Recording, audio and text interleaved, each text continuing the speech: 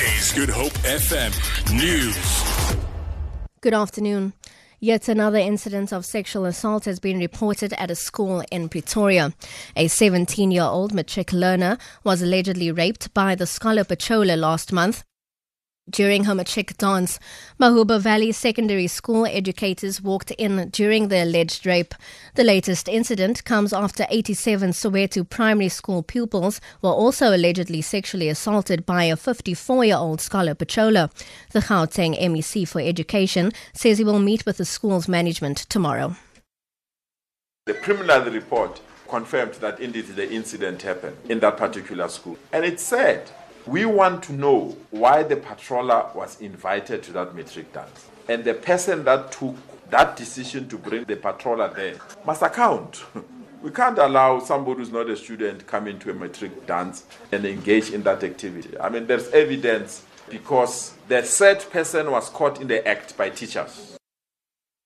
5 people have died and over 30 motorists were arrested on Western Cape roads this weekend. Provincial Traffic Chief Kenny Africa says 28 drivers were arrested for drunken driving, while 5 others were taken into custody for various other traffic offences.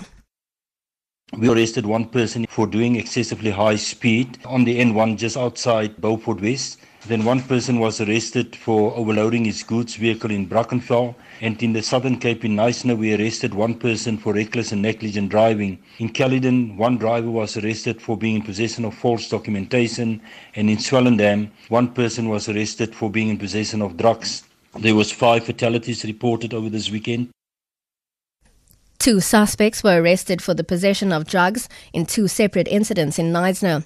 Police spokesperson Malcolm Poyer says in both incidents, information was received from the public.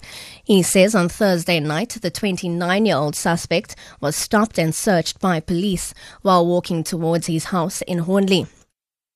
He was found to be in possession of 970 Mandrax tablets worth 48,000 rand. In the second incident, the 32-year-old suspect was arrested on Friday after 460 Mandrax tablets worth 23,000 rand was found at his residence. Poyer says the first suspect appeared in the Knysna Magistrate Court on Friday.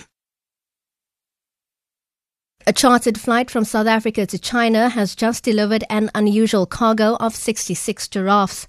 The BBC's Michael Bristow has the details.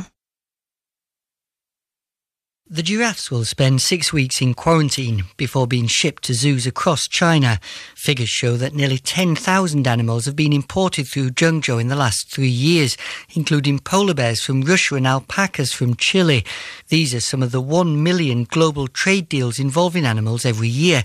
Even though these transactions are legal, some welfare organisations have raised questions about how the animals are transported and how they're treated in the zoos where they end up.